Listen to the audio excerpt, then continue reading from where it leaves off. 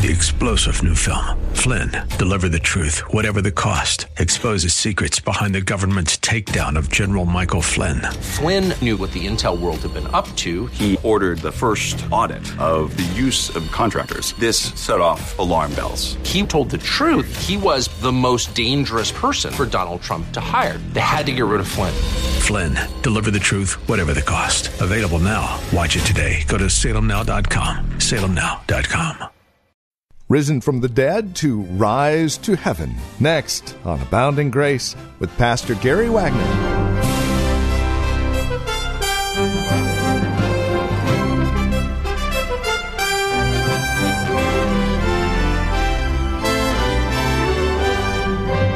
And again, greetings. Welcome to today's broadcast of Abounding Grace with Pastor Gary Wagner.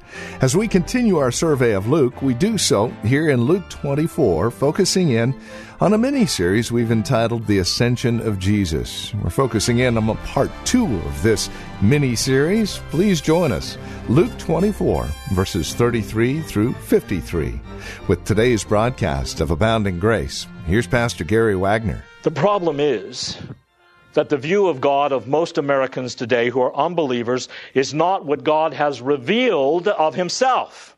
It is not an understanding of God that they have gotten from Him. It is an understanding of God that they have created in their own minds in an effort to try and keep from having to deal with the God who is really there. So as a result, their God is too small. Their God is like a gentle big granddaddy who lets you just get away with things that He shouldn't allow. That's the way many think of God. You see, God considers all aspects of your sins, and He knows it's not your fault. He knows there are other aspects of your environment that you can't control that leads to your sin. You know, you commit adultery, but it's not your fault. Bless your heart. That other person had too great a power over you, and the lust was just more than you could deal with. You know, you don't really want to lie, but if you hadn't, the consequences would have been too severe. Others may have been harmed, or your ministry to others would have been damaged beyond repair. They're just mitigating circumstances. It's the way my parents raised me. It's my environment. People need to be enlightened as to who God is. A holy God. A God who is so impeccably pure that He hates, loathes, and despises the smallest sin in a person's life, and is determined to destroy that person for his sins unless he repents. But you say, preacher, that's not the God I serve. That may be true, but that is the only God there is. And you need to be enlightened by the Holy Spirit as to who God is. And not only as to who you are and who God is, but to who Jesus is. Jesus isn't just one of the greatest men that ever lived. He's one of a kind. He is the God-man who came to earth to mediate between God and sinners, to live a perfect life, to die on a cross in place of those who believe in Him, and to arise from the dead in order to conquer death for us. And now He reigns over everything. Is that the way you think of Jesus? Or do you think of Him the way PBS and the History Channel and the Discovery Channel portray Him? Oh, a great Galilean wise man. Mysterious, but He loved everybody. You need to be enlightened. Repentance starts with enlightenment, but it goes on to humiliation. After being illumined concerning our own sinfulness before God, the repentant person now strips himself of all self-love, all self-righteousness, and self-boasting. He lays flat on his face before God and he cries, God, be merciful to me, a sinner. There's nothing in me to put my confidence in. There's nothing in me that can claim righteousness. All of my righteousness is as filthy rags. There is nothing good in me to love apart from what God does in me. And he doesn't compare himself to other men and say, well, compared to that adulterer and that pervert and that wife abuser, I'm a pretty good guy. I've never done any of those things. But you see, the standard of justice is not in those other people. The standard of justice is God's holy character and God's holy law. That is the light by which we are to judge ourselves. And when we realize what God demands of us and how far short we have fallen, we fall flat on our faces in deep humiliation, and we cry out, not, Lord, I'm thankful that I'm not like those other miserable people, but God, be merciful to me, the sinner. Paul, one of the greatest Christians that ever lived, said, this is a faithful saying and unworthy of all acceptance, that Christ Jesus came into the world to save sinners, of whom I am the chief. Now I say, not meaning this, of course, that is one of the mistakes in the Bible. Why? Because I know I'm the chief of sinners. I truly, by God's grace, see myself as the chief of sinners. Of course, it's not really a mistake. But the point is, when a Christian sees himself in the light of God's face and God's law, he is so broken that he sees himself as the only sinner in the world. There is no sinner as filthy and vile and wretched and hell-deserving as I am. With illumination and repentance comes humiliation and the cry to God to be merciful to me, the sinner, and to find in God's mercy our only hope through the Lord Jesus Christ. Then the third ingredient, Spurgeon said, to true repentance is detestation. The person who is repenting of his sins goes a step further than just sorrow for his sins. And boy, this is really psychologically incorrect. He must come to detest his sin and hate himself for sinning against God. Now that is an absolutely essential ingredient to repentance, that he comes to the point where he detests his sin. He looks at the sins that he commits in his life and what it does to himself and other people, and more importantly, how it displeases his Creator, and he hates his sin and hates himself for sinning. And if you think that's too strong a statement, let me read to you Ezekiel 36:31. Then, and this is when God gives you a new heart, you will remember your evil ways and your deeds that were not good, and you will loathe yourselves in your own sight for your iniquities and your abominations. But you might be saying to yourselves, I don't see myself as that bad. I just can't bring myself to say I loathe myself. Oh, I do feel guilty, but overall, I'm a pretty good guy. Brothers and sisters, we are talking about true repentance here. We're talking about repentance without which a person will never experience the saving effects of the gospel of the Lord Jesus Christ.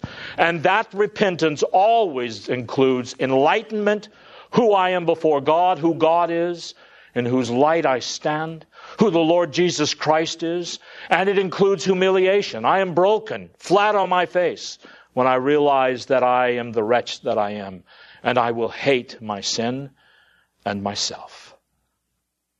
The one great desire of my life, we will say, is to quit sinning, whether I get caught or not. And of course, we will sin until the day we die. But the bent of our life is to cease sinning. Do you really hate your sin? And do you truly hate yourself for sinning? Ask yourself those two questions seriously, beloved. Then fourthly, there is transformation. Illumination, humiliation, detestation, and transformation. That is, The repentant person turns from his life of disobedience to God to a life of faith in Christ and obedience to God's law. Now that is the essence of repentance, transformation. The repentant person turns from his life of disobedience to God, living for himself, to a life of faith in Jesus Christ and obedience to God's law.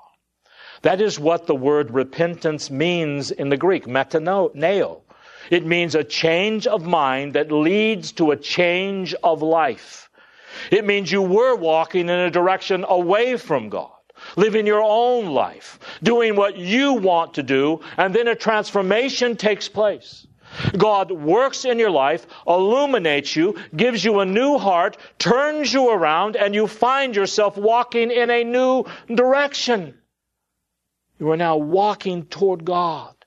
You're seeking to obey Him and seeking to serve Him. And you're drawing strength from Him to live for Him and no longer for yourself. To make as the goal of your life, not what you want, but what God wants for your life. Here's a little song I came across during my studies this week. Repentance is to leave the sins we loved before and to show that we in earnest grieve by doing so no more. Let me read to you what I think is the best definition that I know of repentance. It's about 400 years old, and it was taken from the Westminster Confession of Faith. And for those of you who don't know, that is the doctrinal statement of our church. Listen, this is a great sentence, and your eternal destiny may hang on your understanding of this paragraph.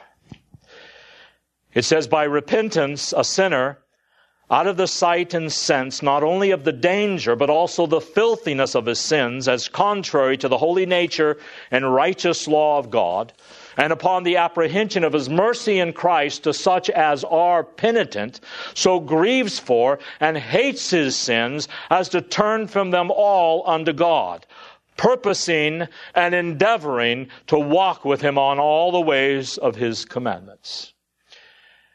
Did you notice the two natures of true repentance here in this paragraph? A person realizes how filthy he is before God, as well as the danger of a situation. And secondly, he understands that the mercy that is in the Lord Jesus Christ is for him if he believes. And so because he grieves over his sins and hates his sins, he turns from them all to God. He turns from all of his sins to God. Now, what does that tell you? Well, since you're going to sin until you die, repentance isn't a one-time deal. You don't say, well, I repented of my sins 20 years ago. I'm good now. As long as you sin, you are to repent. And as long as you repent, God will grant you forgiveness. But there's another side. It's not just a turning from things. It is a purposing and an endeavoring to walk with Him in all of His commandments.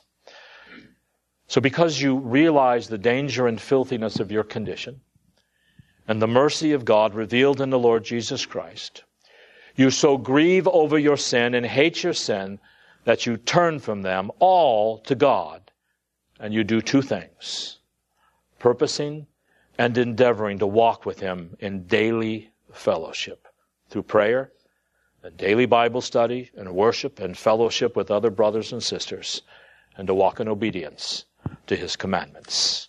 So you turn around by His grace to live in daily fellowship with Him, to draw from the power of His presence, and to live an entirely new life, where the great desire of your life is now to please God by being in obedience to Him, even though you don't do it perfectly, rather than to live that life of disobedience. But there are these two participles. It says, he hates his sin as to turn from them all unto God, purposing and endeavoring to walk with God in all the ways of His commandments. Purposing and endeavoring. Now the word endeavoring is very important here. Because if all it said was purposing, then all it would be saying is turn from your sins and just purpose in your heart or decide that you're going to obey God. You don't have to endeavor. You don't have to try. Just want to. Well, what's the road to hell paved with?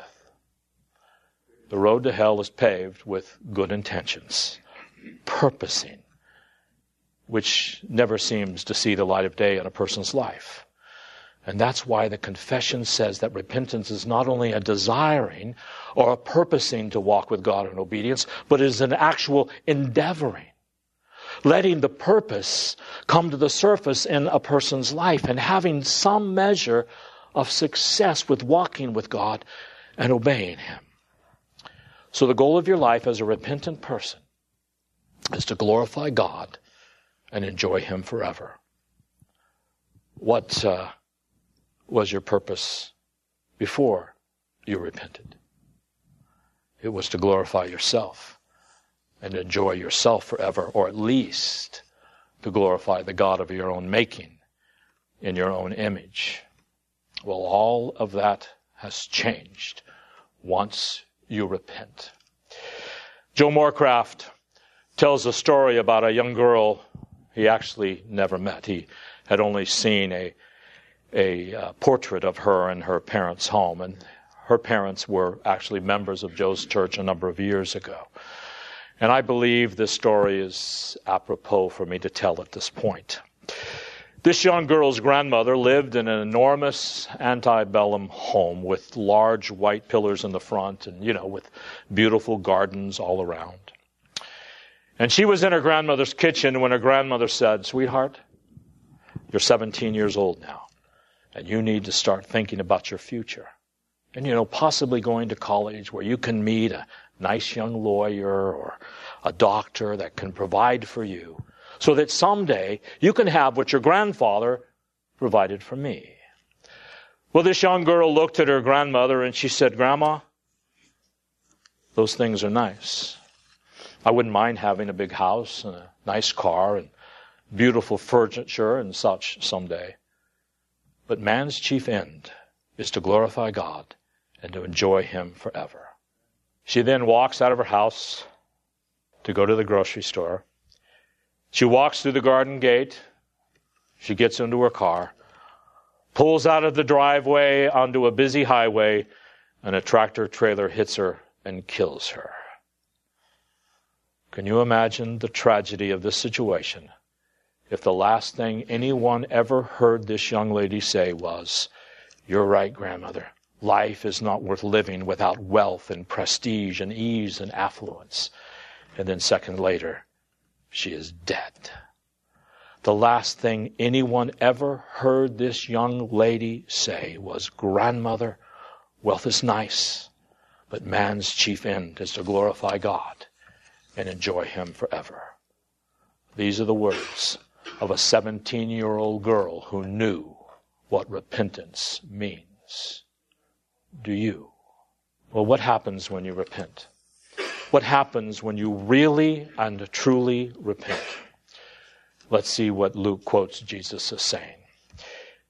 He quotes him as saying, "Thus it is written that the Christ should suffer and rise again from the dead on the third day, and that repentance for forgiveness of sins should be proclaimed in His name to all the nations, beginning from Jerusalem."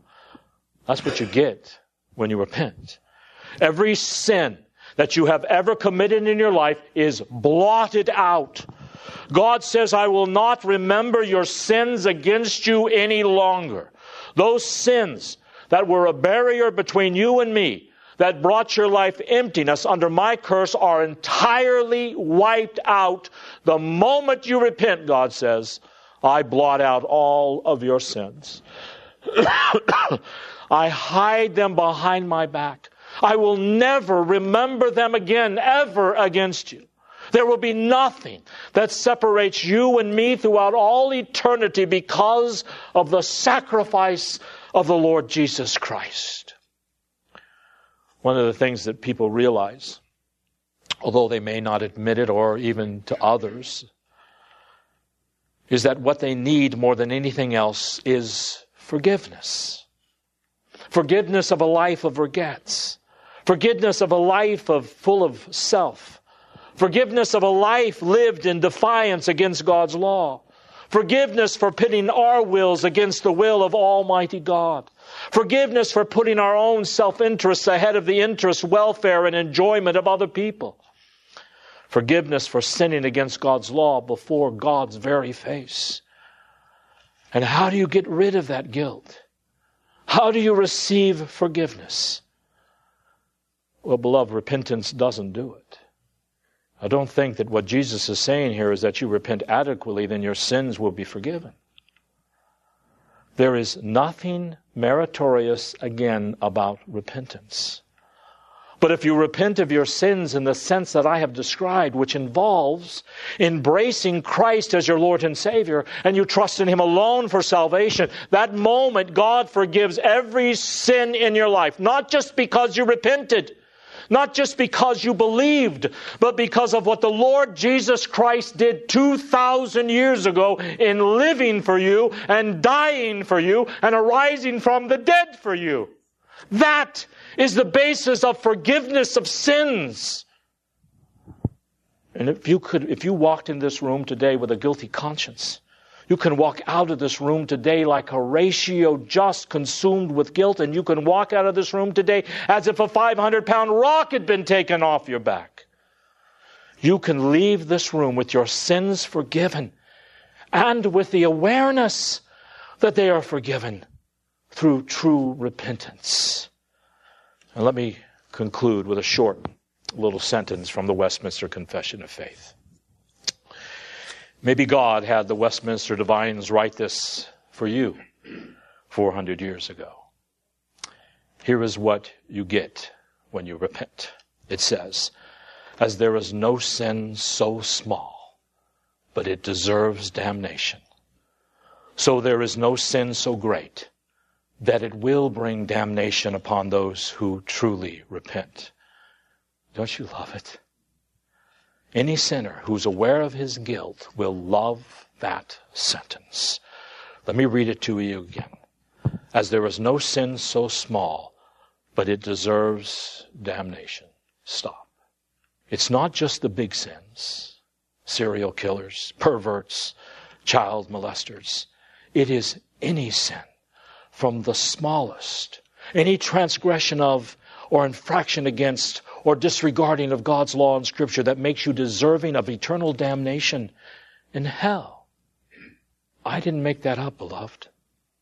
That is what God says. The soul that sinneth, not just big sins, it shall die. The wages of sin, any sin, is death. Death eternal is what you get when you sin. Don't try to whitewash any of that. Whatever sin there is in your life, and I can guarantee you that you are aware of only about 1,000th of the sins in your life. There is no sin in your life so small, but it deserves eternal damnation. So there is no sin so great. Sexual perversion, murder, adultery, cursing God. There is no sin so great that it can bring damnation upon those who truly repent. I don't care what you've done. I don't care if you're the worst, most immoral, godless, filthy, corrupt, polluted, perverted person that ever lived. It does not matter. If you repent, those sins are forgiven and the doors of heaven will be open to you.